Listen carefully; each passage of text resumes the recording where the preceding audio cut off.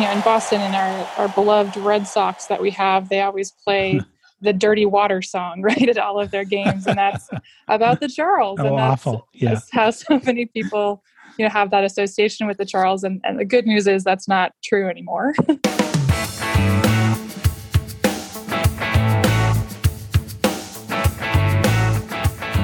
Hi, this is Dave Keeler, and welcome to River Speak, where we discover rivers through the stories of people that will work to save them.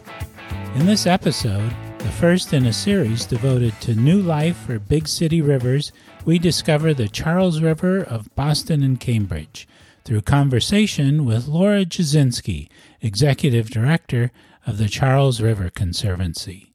We'll learn about the important work the Charles River Conservancy is doing to protect and improve water quality in the Charles, and to celebrate the river's parks as natural communities to which the people of Boston and Cambridge belong. First, let's get our bearings by learning some basics about the watershed. The Charles River flows 80 miles northeasterly from its headwaters near Hopkinton to Watertown, Cambridge and Boston, and from there into Boston Harbor. The entire Charles River watershed covers an area of about 310 square miles. Today, the Charles River is a vital resource to the greater Boston area and is one of the major sources of recreation for residents. The Lower Charles, the area from Watertown to Boston Harbor, is one of the busiest recreational river segments in the world, lined with boathouses, parks and sports fields, jogging paths, and amphitheaters.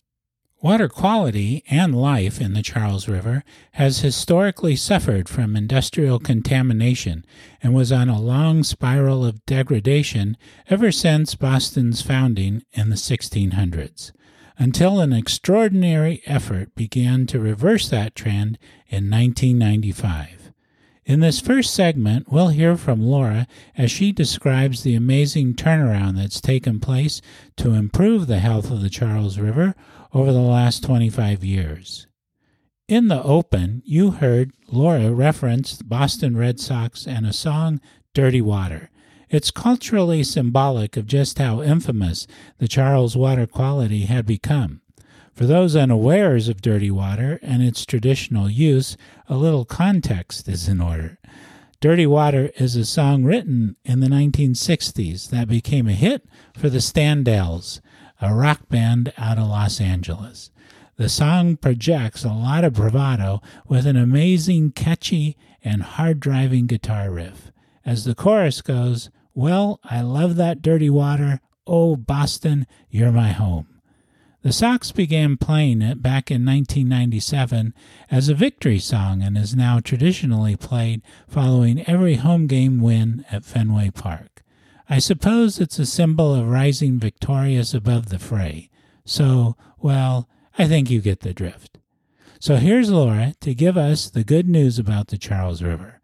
We pick up the conversation with the reference to Boston's beloved Red Sox. In Boston, in our beloved Red Sox that we have, they always play the Dirty Water song, right, at all of their games. And that's about the Charles. And that's awful. Yeah. how so many people, have that association with the Charles. And the good news is that's not true anymore. Mm-hmm. We were, the EPA, the Environmental Protection Agency, gives report cards to rivers the same way you would give one in a classroom. And in 1995, the Charles was getting a D. So it was certainly worthy of that Dirty Water song and title. And that was also the year where the Charles River Initiative was launched by the EPA, an effort to make the river swimmable and fishable again. And what that led to was a lot of public and private investment in infrastructure improvements. So separating the combined sewer outflows, getting rid of those. So separating our stormwater runoff from our sewage runoff. So, if you had a big rainstorm, it would also wash a whole lot of other things into the river. So over time, decades, that has vastly improved. And now we're, more in the range of kind of a B and even up to an A minus in the river grade more recently. Wow, so that's a dramatic turnaround that happened in a short amount of time. I asked Laura if she could fill us in on what that effort actually looked like.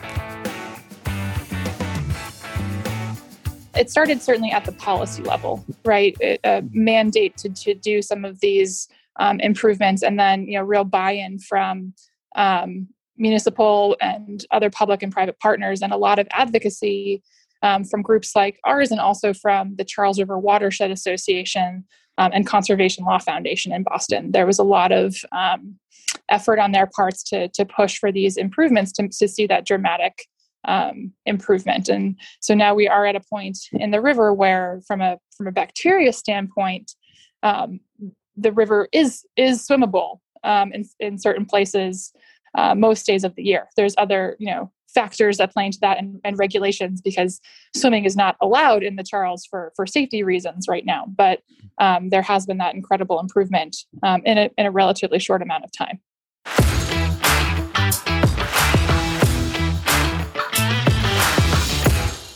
So I always think it's insightful to find out how people in conservation got into that line of work and what drives their passion. For Laura, she was first interested in architecture, but soon found her interest taking shape in the art and public spaces between the buildings. I was actually, much more interested in the spaces in between the buildings, where, you have these really, unique and natural interactions with people that you might not otherwise have the chance to meet. And so I left my job in architecture and took an internship with the Rose Kennedy Greenway Conservancy, a local nonprofit in Boston that was just getting up and running, and never looked back. I got hired full time and have now been working in public space management and conservation for about 12 years now. I've had the chance to work for the Greenway, for the Trustees of Reservations, which is a statewide organization in Massachusetts, and now with the Charles River Conservancy. Public parks are kind of the places you get to see the best of everything. And really what I think they should be, and what I've had the chance to work in, is have them be a platform for people to show their talents, whatever that might be. So had the chance to work on some really incredible public art projects or cultural festivals, and then also, the ecological restoration and climate change side of things. So it's really, I think, where kind of art and science and innovation all have a chance to really meet with the environment in these public spaces.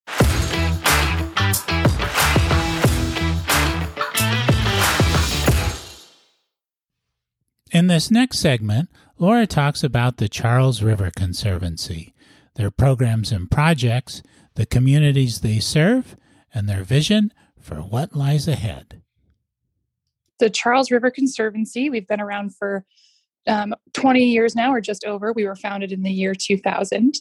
And we are a private partner to the state agency that is a state parks agency, the Department of Conservation and Recreation in Massachusetts. And the area that we focus on is what we think of as the urban Charles. So that's from the city of Watertown in Massachusetts through Cambridge and Boston. And that's about 10 miles of river.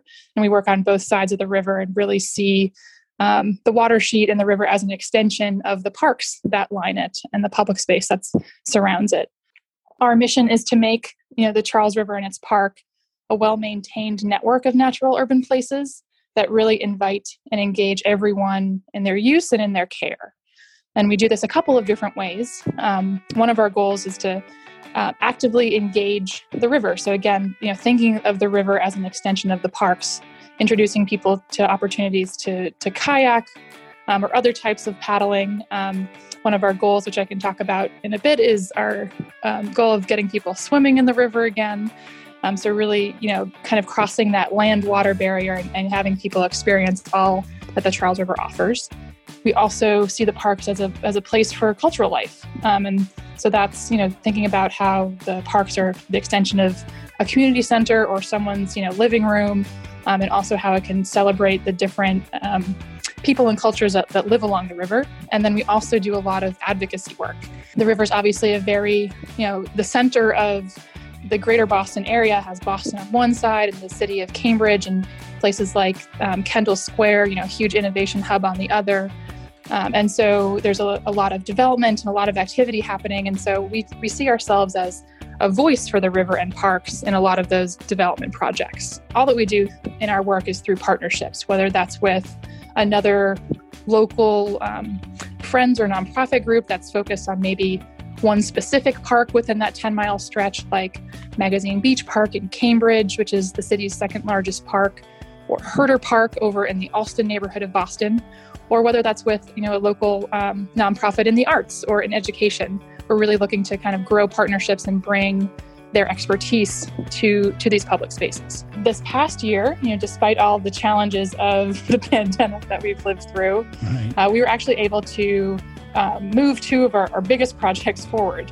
One of them is an ecological restoration of a site along the river called Hell's Half Acre, which is just, I think, such a fun and interesting name. It's a place that I've heard a lot of stories from our audience that they used to play there as a child, and they would find different artifacts from life. It was kind of a bit of a dumping ground, but also a play area for a lot of kids. And now it's really overrun by invasive species. Unfortunately, we're seeing a lot of invasives like knotweed and Phragmites encroach along the river, and so we are pursuing a multi-year project with our state partner to try to get the control of those invasives, which will be, an ongoing project to maintain if we can use some targeted herbicide and a lot of manual labor to pull out a lot of the species. So that's one project we've moved forward this year, and the other is the installation of the river's first human-made floating wetland.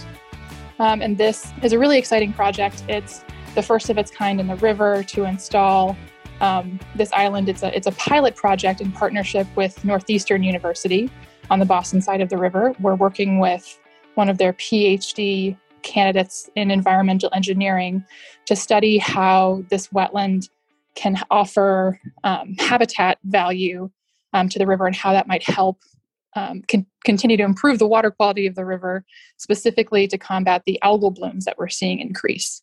So our goal with this project is to quantify and create almost a sizing tool for these wetlands and how they can both create habitat for zooplankton, which are the predators of algae. So I think of these, like Pac-Men, or allowing more Pac-Men to live underneath, in the root system of this wetland and eat the algae and help control the problem, and also to absorb the nutrient pollution that we continue to see in the river, though it has decreased over time. But looking at these wetlands as another kind of tool in the resiliency toolbox, particularly in areas where we have seawalls now, where we are very urbanized and no longer have riverbanks, but instead have kind of hard edges, if you will. We got this project started with our partner at Northeastern and also with the Sasaki Foundation. Sasaki is a multidisciplinary design firm, and they're based in Watertown, though they work all over the world, and they have a foundation side of their company. And we were a recipient of their first round of design awards, which we got some funding from that, and also the opportunity to work in their incubator space and with some of their landscape architects and urban designers who have installed wetlands in other projects, so like on the Chicago River. And so we were able to use their expertise to think about this project. The design and also the permitting was a big piece of that. And we've also been really fortunate to get pro bono help on the engineering from FOATH marine engineers throughout the life of this project. So we definitely had a lot of really great minds working on, what is a 700 square foot wetland right now, but that we hope could lead to more of these in the river. One of the visions of our organization is to have a swim park in the Charles. There are, good examples of this in places like, the Netherlands and also in Paris. And we've been able to collaborate with some of those folks that have been behind the design efforts of these mobile or seasonal swim facilities. They're modular, so you could effectively think of like a colander that you might, put in the water, where you'd have, a solid bottom like you would have in a pool, and you'd have permeable sides that would let the river water flow through, and then kind of a decking structure that would create access to a swim area, off a shoreline on the Charles River. And we'd love to see this, as a representation of reaching that ultimate goal of swimmable water quality, but also for access, to the river and the connection that it creates. So many people, particularly in the Boston area, have these connections to places, on Cape Cod or on the North Shore because they have these memories of swimming and recreating on the beaches on the shorelines there. And so they care about those places and they think about their actions and how they think about environmentalism. And so we want to kind of create that same connection with the Charles River. There's a lot of boaters that certainly have that appreciation, but the more people that we can really get connected from, a fun and honestly emotional way to the river, I think the more successful we're going to be in building resilient waterfronts and resilient communities. The Charles River Conservancy, as part of our effort to bring swimming back to the river, has held an event called City Splash, which we get a permit from the state and we do water testing to make sure that the water quality is safe on that day. And we create a safe area for people to actually jump in the river. And there's lifeguards and you can jump off a dock. And it's just, really introducing people to that experience of swimming in the Charles can be really transformative. And that's kind of one of the first steps we've taken towards our goal of more regular swimming in the Charles down the road.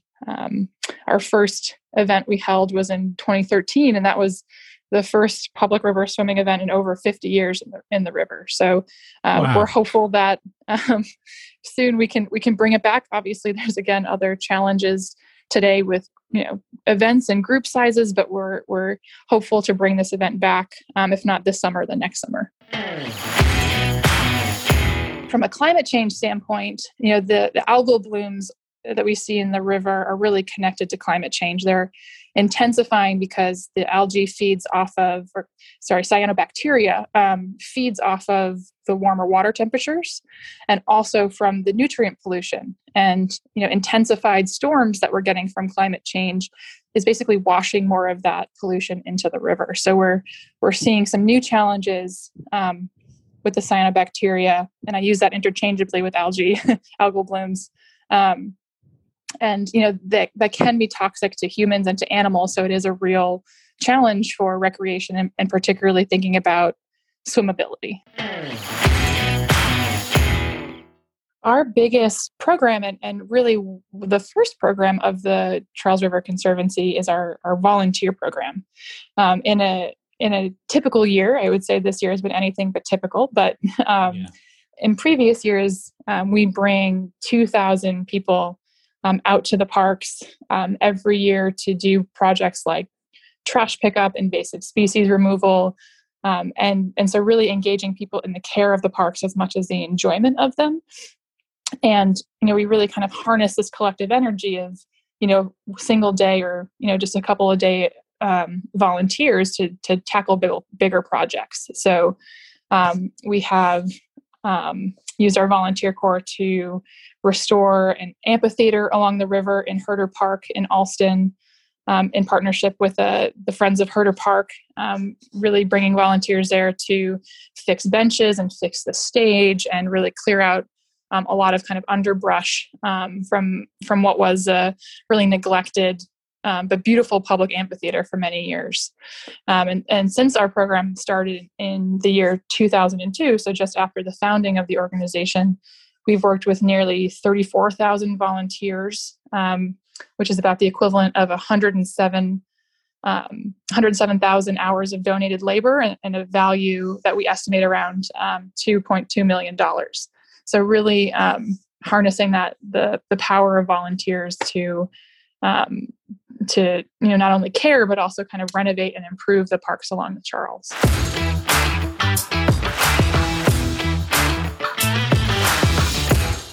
In listening to Laura describe her work at the Charles Conservancy, a few things stand out to me. I'm impressed with the Conservancy's vision, not only to look at the river and its surrounding parks and open spaces as a connecting system of natural resources, but to include art and community engagement into their project design. This approach seems to come naturally to Laura, and it's placing the Conservancy in a unique position to improve the lives of so many people. 4.9 million people live in the Boston-Cambridge metropolitan area. With every passing day, we become more aware of the importance of having clean water and healthy places to work and play. Projects like the Swimmable Charles and the creation of a floating wetland are not only cool, they're finding important solutions as we adapt to the impacts of climate change. By connecting people to the river, the Conservancy is developing a future wave of river stewards. Ahead, in this final segment with Laura, we hear about a unique park project and discover some of the fun she's had along the way and what she looks forward to. And one of the projects that we're thinking about in the future is a skate park that's actually in North Point Park, again, near the dam where the Charles meets the harbor.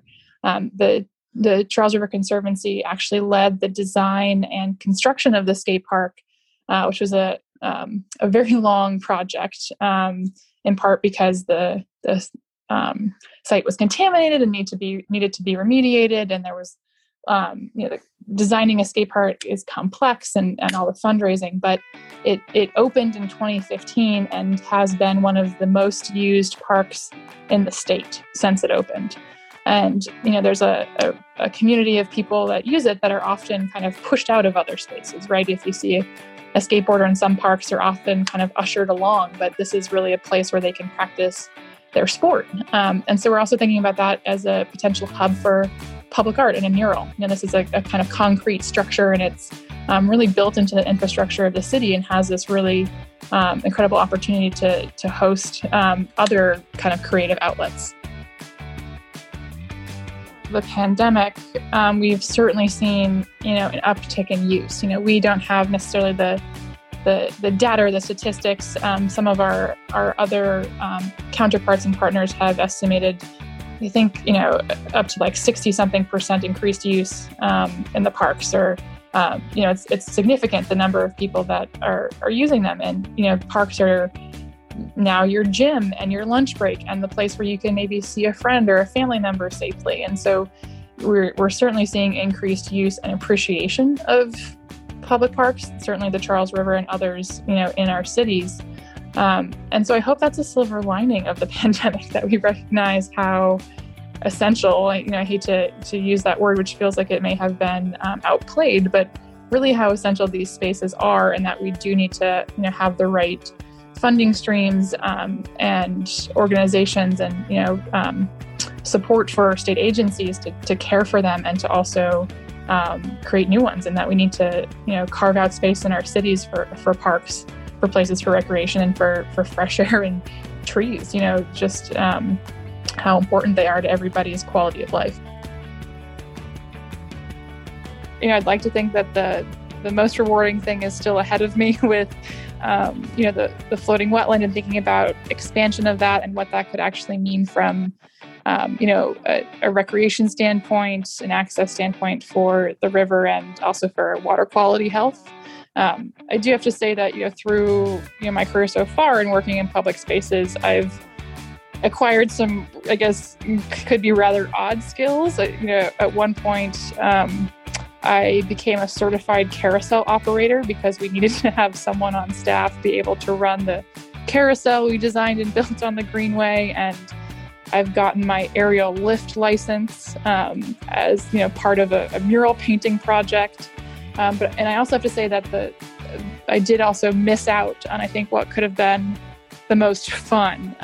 When we built the wetland, we had to tow it downriver from the park we built it to its mooring, and I missed the opportunity to ride the river, to ride the wetland down the river, and I certainly won't miss that chance again.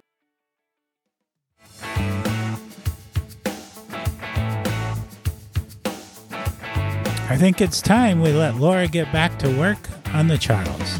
We're sure lucky to have her and her colleagues looking out for these special places. I'm betting the floating wetland project is going to be wildly successful, and there'll be many more opportunities for Laura to ride those wetlands as they're moored into place. I hope you enjoyed Laura's story and discovering the Charles River dirty no more. To find out more or support Laura's work at the Charles River Conservancy, go to thecharles.org.